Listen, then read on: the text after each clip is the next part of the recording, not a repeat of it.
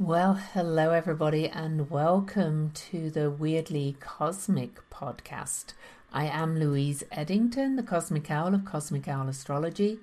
I'm an astrologer and author of two books, The Complete Guide to Astrology and Modern Astrology, and I help people to really tune into the energies of the cosmos to gain a sense of deep understanding and guidance for their path in this lifetime. And welcome to my first solo podcast. I've been podcasting for 3 years with my good friend Jen Duchenne under the Weirdly Magical podcast. But our lives have gone, slightly different directions. And after 3 years, it seemed time to switch things up and change things a little bit. I know some of you were very attached to the Weirdly Magical podcast, but I hope you'll enjoy the Weirdly Cosmic podcast. And I hope you'll also follow Jen once she's made her big move and once she decides where she's going from now on with that as well. So,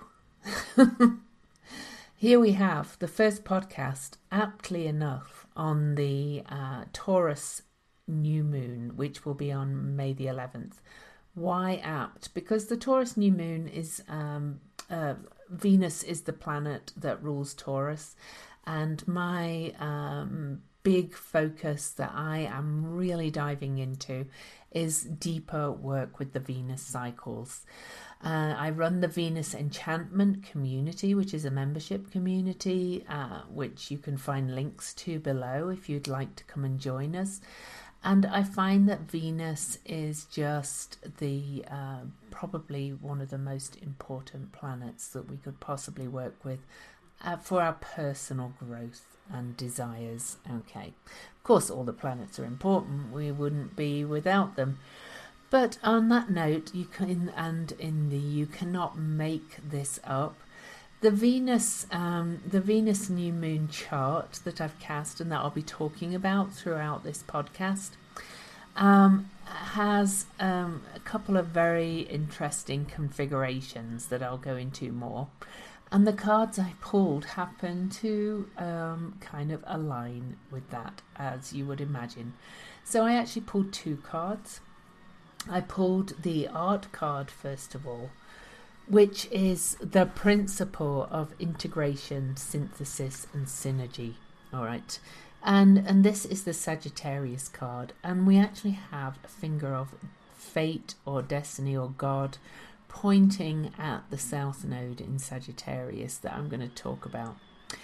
But this really is, and I'm going to read the quote from Ken Wilber, No Boundary. The point is to unify and harmonize the opposites, both positive and negative, by discovering a ground which transcends and encompasses them both. And that is the principle of this. It's about integration, synthesis, synergy, alchemy. And excuse that. If you can hear that noise outside, you'll have to excuse it. I work from home and occasionally there's noise. So we have the the Scorpio, the eagle or phoenix, and also we have the bird and the skull, the union of life and death, and there's just all the opposites in here. And the Sagittarius symbol is represented by the arrow going up from the central part of the figure. If you can see this arrow going up from the central part of the figure. Okay. Sagittarius reminds us it is through our life visions and dreams that we fully express the artistry of who we are, as well as resolve any apparent conflicts or opposition within our nature. However, this is pointing at the South Node on this chart, which is at an important degree, and I'll talk more about that as we go on. We're actually being asked to open our minds to integrating in a very new way, to create a new potion in the middle. If you see, the woman is creating this potion that mixes all the opposites. Okay, that is very different from the one we've lived with previously. And I'll talk about that when we get into the chart itself. The other card I pulled in the You Cannot Make This SHIT Up world, I pulled the Empress, which is the Venus card and the principle of love with wisdom. This is the Earth Mother. And this, to my mind, is Venus in her Taurus incarnation. Venus rules Taurus and Libra, and in the Taurus incarnation, it's very much the Earth Mother kind of energy. I'm actually studying to do the work of the Venus Star Point that's created by Ariel Gutman. She kind of thinks that the evening star Venus, which we're now under by this new moon, is the Libra one, because it's more about relationship. I kind of differ with that. I think the Venus evening star is the Taurus evening star, because it's an earth sign and it's more receptive, and it's more about attraction and earthly creativity, and about self-worth and self-esteem. So it's more about the love coming into the self and raising your own self-esteem and putting your self-care and self-love primary to your focus. My Venus enchantment community members will tell you that I've been battering on about self-love for ages now, and it's ever more important as the evening star emerges, which will incidentally be on May the 4th. So that brings me to this chart. Okay, so we have the Taurus new moon is at 21 degrees of Taurus, almost exactly conjunct Black Moon Lilith, which I will speak to, and in sextile to a triad of energies in Pisces, which include Neptune, asteroid Lilith. So we're looking at two Liliths involved in this, and I'll speak to that, and also Pallas Athena. The new moon is also in an almost exact quincunx to the goddess Juno, who's retrograde, and so I'll talk to that as well. We also have Venus, the ruler, will have moved into Gemini by the time of the new moon. As I record this on April the 28th, she's still in Taurus, still under the beams of the sun. Well, by the time of the new moon on May the 11th, Venus will have moved out to be visible out of the beams of the sun. She will be 12 degrees away from the sun, and you should be able to see her as evening star. So to honour this new moon, if you have a good clear view, you should get out at sunset, and just after the sun sets, when you look to the west, you will see Venus twinkling as the evening star, where she'll be for the rest of the year. And as I say, I kind of think Venus evening star is the Taurus star, but it's fine to think differently. It doesn't, the energies are still working as anyway. And Venus is going to be on this new moon in a very interesting configuration to a figure called Chariklo, who I work with now, and she is the Grace Spinner, and she incidentally goes retrograde on May the 4th. The other configuration that we have going on for this lunation is we have a finger of fate or destiny or God or Yod. It's called a Yod, and this is formed by by a sextile from Mars in Cancer to Uranus in Taurus again. And they're both at 11 degrees on May the 11th, and they're both pointing at the South Node in Sagittarius, which is the art card, the Sagittarius card.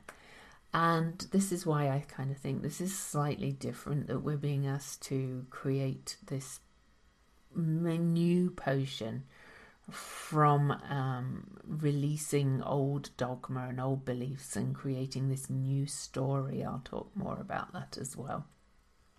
Other things of note on this new moon are that Mercury is conjunct the North Node, so the North Node is connected in this finger of fate that we have going on as well. And Mercury actually crosses the North Node and goes out of bounds on May the 4th. And that is also the same day that Venus will emerge from the beams of the sun. So we've got Venus coming out from under the beams of the sun saying, here I am, I'm strong again. Mercury's going rogue or maverick or out of bounds, and also leaving the bounds of the nodes where he's been trapped along with all the other planets. Mars left a little while ago and has been the solo figure. And so now we are really emerging from this time of confinement. For quite a few months, all the major planets were trapped in what's called a draconic bowl. You may have heard Jen and I talking about it. And that's a time of confinement known as the time of the serpent. We've all been in this alchemical pot, this really stirring up this new self, this new way of being. We are becoming new. I described to my Venus Enchantment members the other day that we are kind of we are the new creation. It's not what we're creating out there, it's what we're creating within us, because we've become renewed. All this energy has been moving towards it. Mars moved out beyond the North Node, first of all, leading the way as the pioneer he is. He crossed that North Node and he has become more of the protector, Mars, as we move forward. And we're starting to see that we're, as a society, you can find this if you look for it, starting to think how we protect our own and those that we love. I'm not talking in countries way. I'm talking about protecting the earth, protecting each other, protecting our homes, protecting our hearts, and protecting ourselves and our families. So that's what Mars is doing, and he's moved to 11 degrees of Cancer in the sign of the home and family, and he's being this maverick energy. And I kind of think it's been a good thing for Mars being this maverick energy, although we've had a lot of violence, so it could be caused that as well. But Mars is often portrayed as this warrior, kind of always aggressive, always violent kind of figure. But we have to first of all remember that Mars is a protector. The god Mars didn't actually go around killing people, all right? I kind of see him as the guard now. We have, if you look in the order of the planets, we have the Sun, which is the core of our solar system, then Mercury, then Venus, then the Earth, then Mars. And after Mars, we go out to what's called transpersonal planets and beyond. All those personal planets, Mars stands there at the gates of the universe guarding all this inner life. And that's so apt that after this time of the serpent, where we've been in this big melting pot, being shifted and being changed, that Mars went out and said, I'm going to check out the ground as we move into this new way of being. And now he's involved in this finger of fate or God or destiny, whatever you want to call it. And I will come back to that in a minute. Mercury, though, Mercury going out of bounds and heading into the second retrograde of the year is incidentally. Mercury will go retrograde on May the 29th at 24 Gemini and retrograde back to 16 Gemini. So Mercury is not quite in his shadow period on this, but he's conjunct that North Node. So he's involved in this finger of fate of God. And when Mercury is out of bounds, which he is on this new moon, he's thinking differently. He's thinking outside the box. And so we've got that energy as well on the North Node, which is our longing, which we're really yearning for, is to think differently, is to create this new story of our being, of our lives. All right. So we've got Mercury there. And of course, the North Node and Mercury are opposite the South Node, which is the point of the finger of fate or God. So we're being asked to release the old stories and create the new here in a very different or maverick or rogue way, and think of things we've never done before. I may as well still stay with the finger of fate or God, because the other leg of that is Uranus in Taurus. Now, Uranus in Taurus has had all these personal planets going over it. It's at the 11-degree mark, which is a number of so the 11 is the master teacher, the karmic master teacher, and it's known as a gateway number. So we are learning these new lessons and this gateway opening. All right. Now the nodes are not quite at 11 degrees, but they are at 10 degrees 43 minutes, and they are almost at 11 degrees. So this is a really karmic pattern on this, a finger of fate or destiny.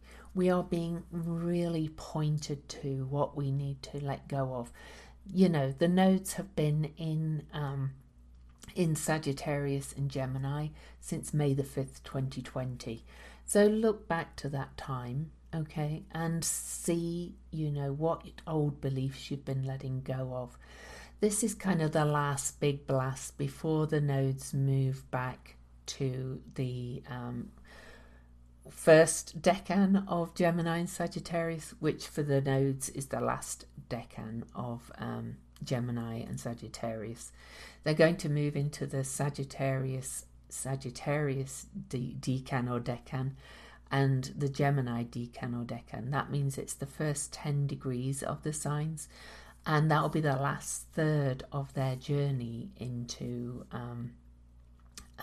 until they move out of these signs in January the 18th, 2022. So this is a real kind of like, are you listening kind of energy. You know, we've been in this journey since early last year. We've been in this time of the serpent. We've been in this COVID crisis, and we've been changed by it in many, many ways. And, you know, no matter what you think of the virus itself, I think the lessons we've had to learn of it are changing us entirely. We've never been through anything like this before, you know, not as humans as we live now. And I don't think humans have been through a time like this in a very, very long time. What a time to be alive, hey? But we're kind of moving into another third of this transformation time, okay? We've been in almost a year, and it will be a year on this new moon. And now we've got another just 6 months or so of real transformation and real changing our minds and writing a new story. Now, it's a very, very creative new moon, okay? It's at 21 degrees, a 21-3 number, and 3 is a real number of creativity. But it's also of a number of inner peace. I'm drawn back to the Empress card. It's creative, it's artistic, it's growth and expansion. It's also a number with natural rhythm and communication. This is a 21-3. And of course, the 3 is also body, soul, and spirit. It's also the Trinity in many, many cases, okay? But at its highest, it's the principle of kind of expansion, growth, abundance, but on the physical, emotional, mental, financial, and spiritual levels. When the number, 3 is around, it's about real creating true abundance in life, not just talking about just the level of money. It's about abundance in all ways. Okay.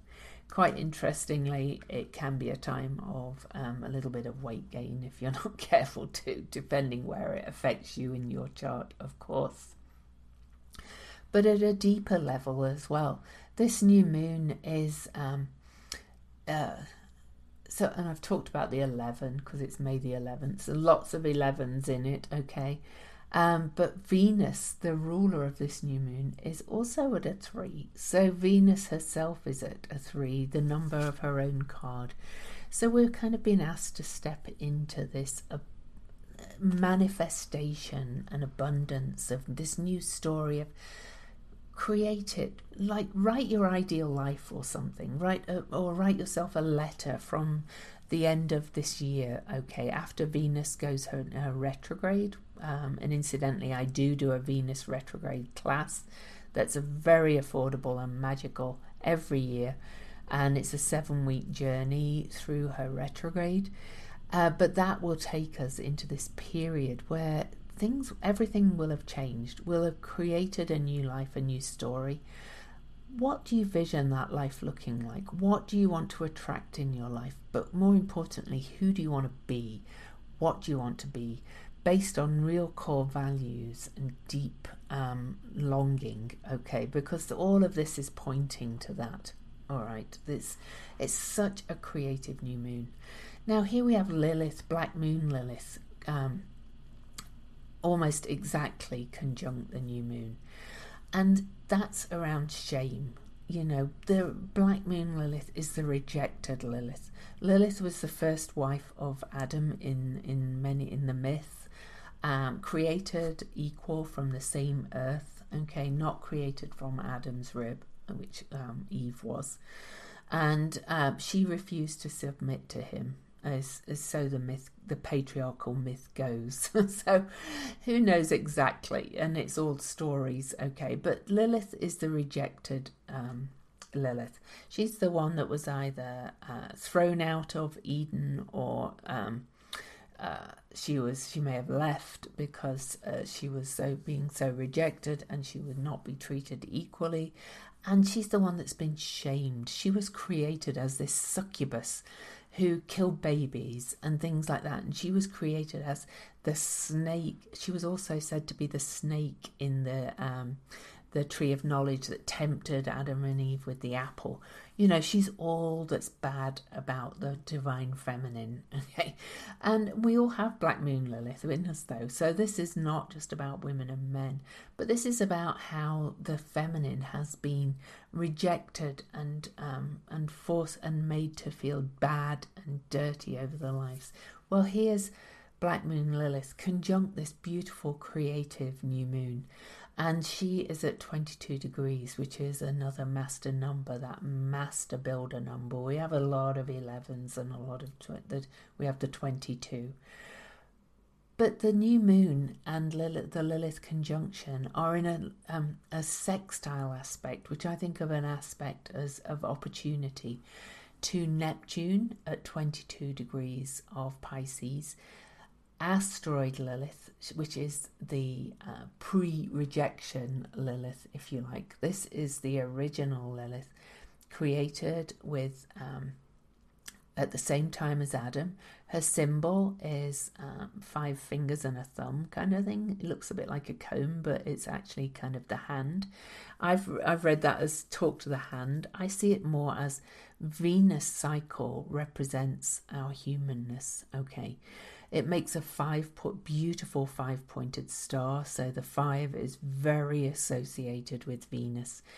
And the asteroid Lilith could be said, she's the only physical Lilith in our cosmos. The Black Moon Lilith is a point, but the asteroid Lilith is a rock, is the original form of the divine feminine that was created equal with the divine masculine. All right, so...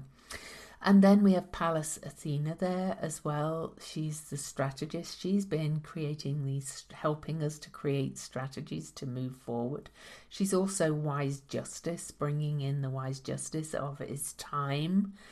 to integrate all the opposites, the day, the night, the masculine, the feminine, as we've called it, which I think we should dump the terms, the receptive, the active, the inhale and exhale, all better terms than the masculine and feminine, because the gods don't have gender. So, they've got these energies within them, and only we have said this is what's masculine, this is what's feminine. So biologically there are two sexes, but in mind, body and spirit we have everything within us. Okay. Neptune in Pisces next to asteroid Lilith is asking us to release and let go. Okay, release, let go. And then we've got a quincunx from the new moon to asteroid Juno over in Sagittarius with that south node. Incidentally, the two are heading back together. Those two will meet when Juno stations direct later in the year. She stations direct on August the 8th, and she will be exactly conjunct the south node then. But keep listening to the podcast and I'll talk more about that later. But that will be at 8 degrees of Sagittarius. So Juno is our sacred intimacy asteroid. She's been called the marriage asteroid. I think that's just too limiting for her. I think she is really about deep, deep intimacy with each other. We are such a separated society. We've come, we live in our little boxes. We don't really mix, a lot of us don't have very close, and I'm talking about close emotional intimacy with people. How many of you have somebody who you can really share your most intimate feelings with, okay, and to show your vulnerability with? Of course, we've all been working on it, if we followed anybody who follows anything of Brene Brown. If you want to, then watch her on Netflix. She has a Netflix special, which has probably been around for ages, but somehow I discovered it this morning, called The Call to Courage. That's very important. But this quincunx from Juno to the new moon is asking us to adjust what we think about what intimacy and what relationship to everything is. And I'm talking about being intimate with your money too and things. Instead of accumulating lots of stuff, how about Taurus really loves their stuff? Okay, Taurus energy just loves their stuff. They're often described as materialistic. They're not really. They just really love what they have around them, that what has meaning and matters to them and what they really value. Okay, so this is kind of what we're being asked to adjust to. We're being pulled as a society away from this separatist kind of more. I've got mine, you get your own. We're all individually responsible for ourselves. I even have difficulties with the term sovereignty these days. Yes, we only have control over ourselves and our responses, but we also have to acknowledge that we are in a relationship with everything. What happens to me or what happens to you happens to me. If something happens to these people over here, it affects the rest of the world. So we have to learn to be in this intimate relationship with each other and to support each other. This is not talking politically at all, though it can apply to that. I'm talking about that recognition of deep connection and coming together, that we are all in this together, to quote my hero Bernie Sanders, who's by no means a perfect person, but he's right. We are all in this together. Now, I said I would mention Caraiclo and Venus. So Caraiclo has been speaking to me quite a lot recently. She's a centaur that is kind of way out there. She was married to Chiron, who incidentally is also at 11 degrees on this, along with Mars, Uranus, Mars and Uranus, and the nodes really. So he's important in this too. But Chariklo is in this lovely trine, supportive trine aspect to Venus on this lunation. Now, Chariklo has been described by Melanie Reinhardt as the grace spinner. I've been really starting to tune into her, but I kind of feel like Chariklo has a lot to say about spinning and weaving new stories. She's got that energy of that Empress figure, but I see her more as kind of this mentor teacher, spinning through stories, spinning webs and spinning so forth. Now, there's not much known about Chariklo in the myth. So she was a nymph who married the centaur Chiron, so they were very different, but there was and she was a very graceful, peaceful figure, space holder, who held space for Chiron when he had his wound that would not heal. He eventually gave his immortality up to Prometheus, so that Prometheus could end his suffering, and so Chiron could end his suffering by becoming mortal, and therefore his wound being able to kill him. So it's got that element of sacrifice for Chiron, and so has Chariklo. Now, but looking at the life of Chiron was mentor to the gods. Okay, I kind of have a suspicion that Chariklo, who has been described as a handmaiden of Pallas Athena and a couple of other goddesses, I actually kind of think she was the mentor to the goddesses. As Chariklo was the teacher of the medicine, I think Chariklo was teaching through the stories.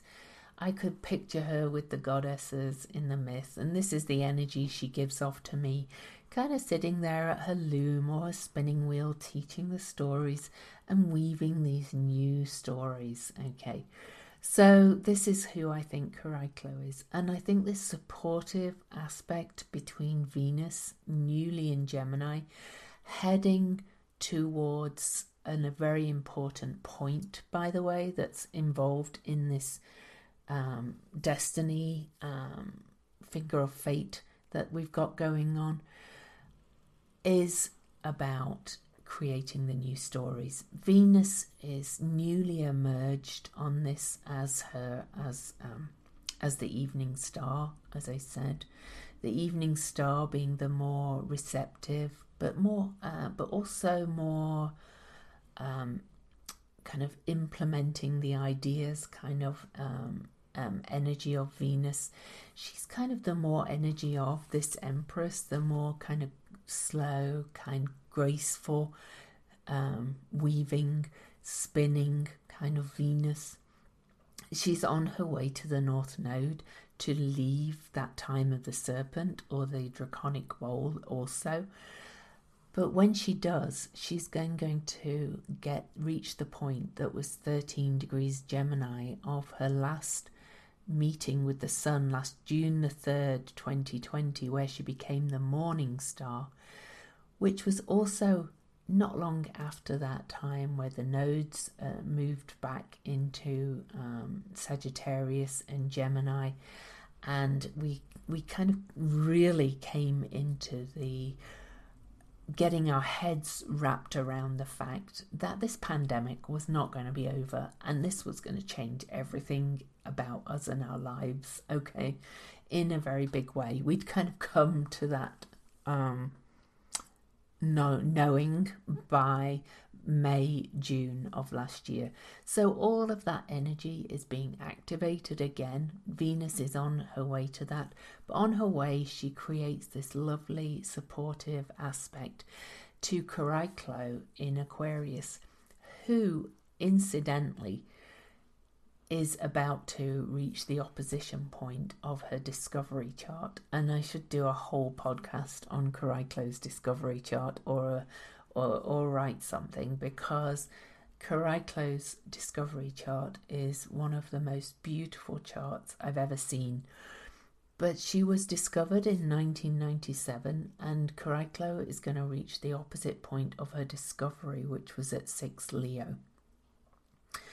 And so I think Caraiclo is coming into our psyche even more, and her energy and her meaning is going to be revealed to us even more. You know, it's been about how many years? 34, something like that, since 1997. Not that long. My daughter's not that long. 24. So Caraiclo has this very erratic cycle, so I'm going to be discussing that. But I kind of feel like she's here to initiate our hopes and wishes for the future there in Aquarius. Okay. And the aspect of Venus, having come out of the Kala Sarpa, the time of the serpent, or the draconic bowl, is there with Caraiclo to kind of weave this new story. That's how it feels to me. Now let me see, is there anything else I want to tell you about this before I read the symbols? Now, speaking of Great Mother, Ceres has also moved into Taurus by this lunation as well. And she's not far off aspecting both Venus and Caraiclo too. And and she's in there as well, saying, you know, really get down on the values. All right. Taurus is all about your core values. A good activity on this new moon would be to think about all that I've said, all that we talk about writing a new story, all about this fate and destiny that we are moving towards with this Gemini North Node particularly, of thinking differently, of thinking about community differently. Everything in this chart says we've got to come into real relationship with each other and with everything that is. We've got to bring all of the things together in this one big melting pot and alchemize everything that we know, whether it's race, black and white, brown and white, whether it's male and female, whether it's the all, you know, the opposites within us, kind of the right, the left brain, the mind and spirit. All of this has to be integrated going forward in this big kind of graceful melting pot. And I do see it starting to happen, but there's more that has to come. Also on this lunation, I should mention that Jupiter is at 29 degrees of Aquarius, okay? And that's at the final degree of the sign, and Jupiter is going to move into Aquarius into Pisces 2 days after this lunation. So we've got Jupiter at that anaretic degree of Aquarius, really going, okay, there's all this Aquarius energy, and kind of feeling a little bit fractious at that, because Jupiter at its highest is about our beliefs, all right? And he is here saying, what do we believe we can create for the future? What hopes and wishes can we create for the future? Then he's going to dive into Pisces, where he's very much at home, because he's the traditional ruler of the sign of Pisces. And we're going to take a whole big deep dive into faith and belief when Jupiter moves into Pisces. But he is going to only be in Pisces until, I'm just going to look at that, until June the 2nd. Until July the 28th, because then he's going to retrograde back into Aquarius for a little while, and then Jupiter will go back into Pisces right at the end of the year, December the 28th.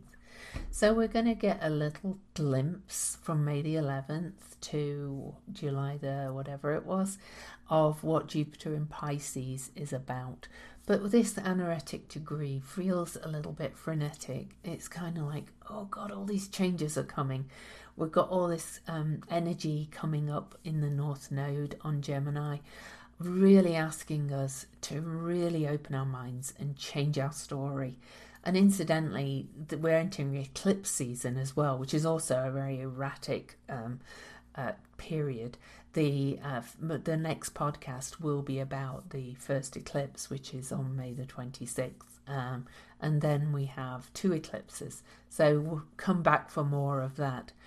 But overall, this lunation is really kind of telling me that we are really ready to create something new and to write this new story. I know I keep saying it a lot, but it's true.